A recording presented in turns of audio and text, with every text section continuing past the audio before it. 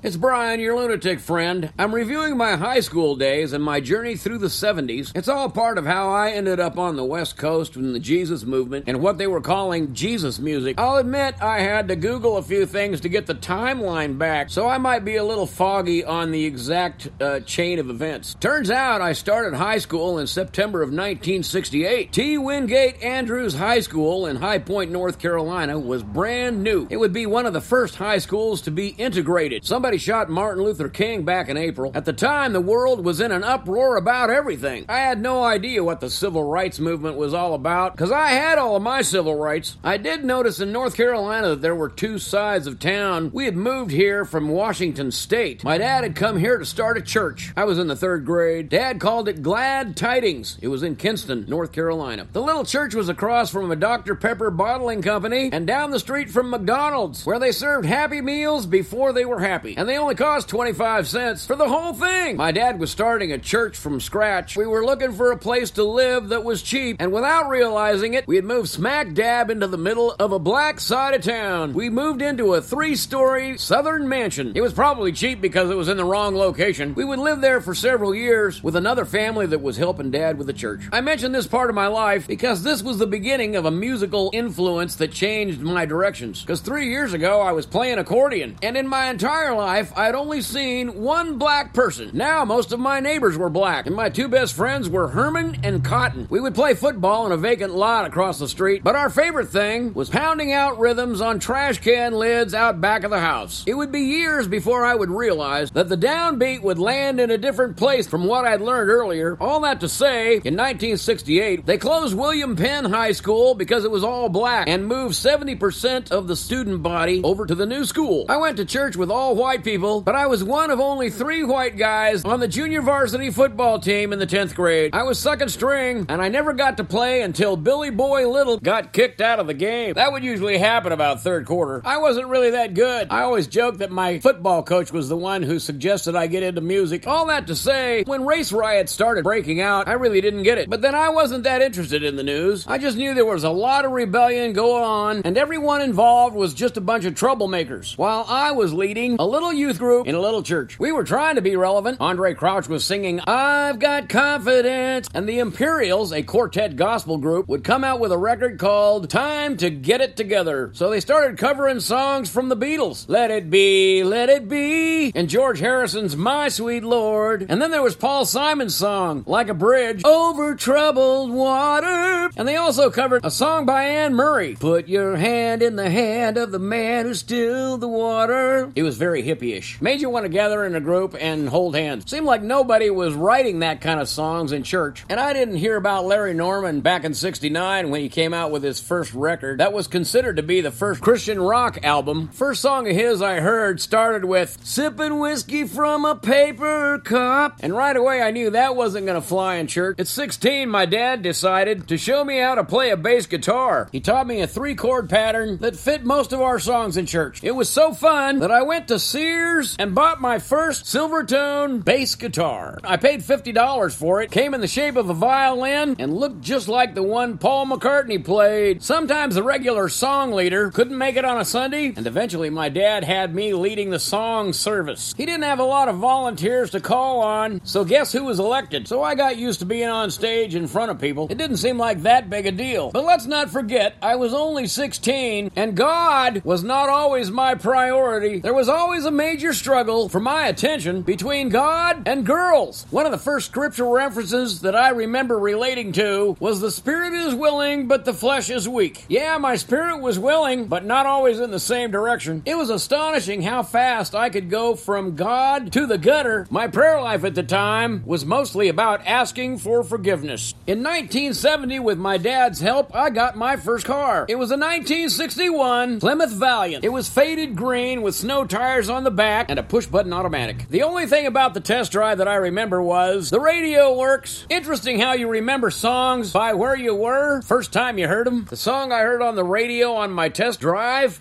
perfect cruising music. A popular song at the time, "Get up in the morning, sleeping for a sup, so that every mouth can be fed.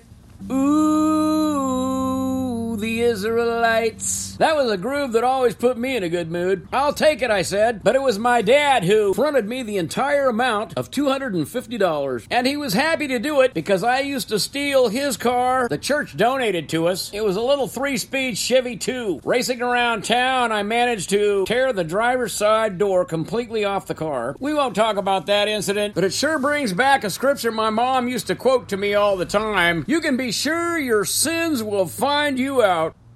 It's hard to find a stopping place when you're trying to tell a story you don't remember very well. I appreciate your interest in the 70s and how Jesus music started for me. My story is not like the rest of the stories of the hippie world. It was interesting that they felt like they didn't belong, and at the same time, as a church kid, I sure felt like I didn't belong either. No matter what you believe, your soul has a hole in it. I think that's one of the things that we can all agree on. In the end, it comes down to what you fill it with. Hey, thanks for listening to Nutshell Sermons. I really appreciate it. And please keep coming back.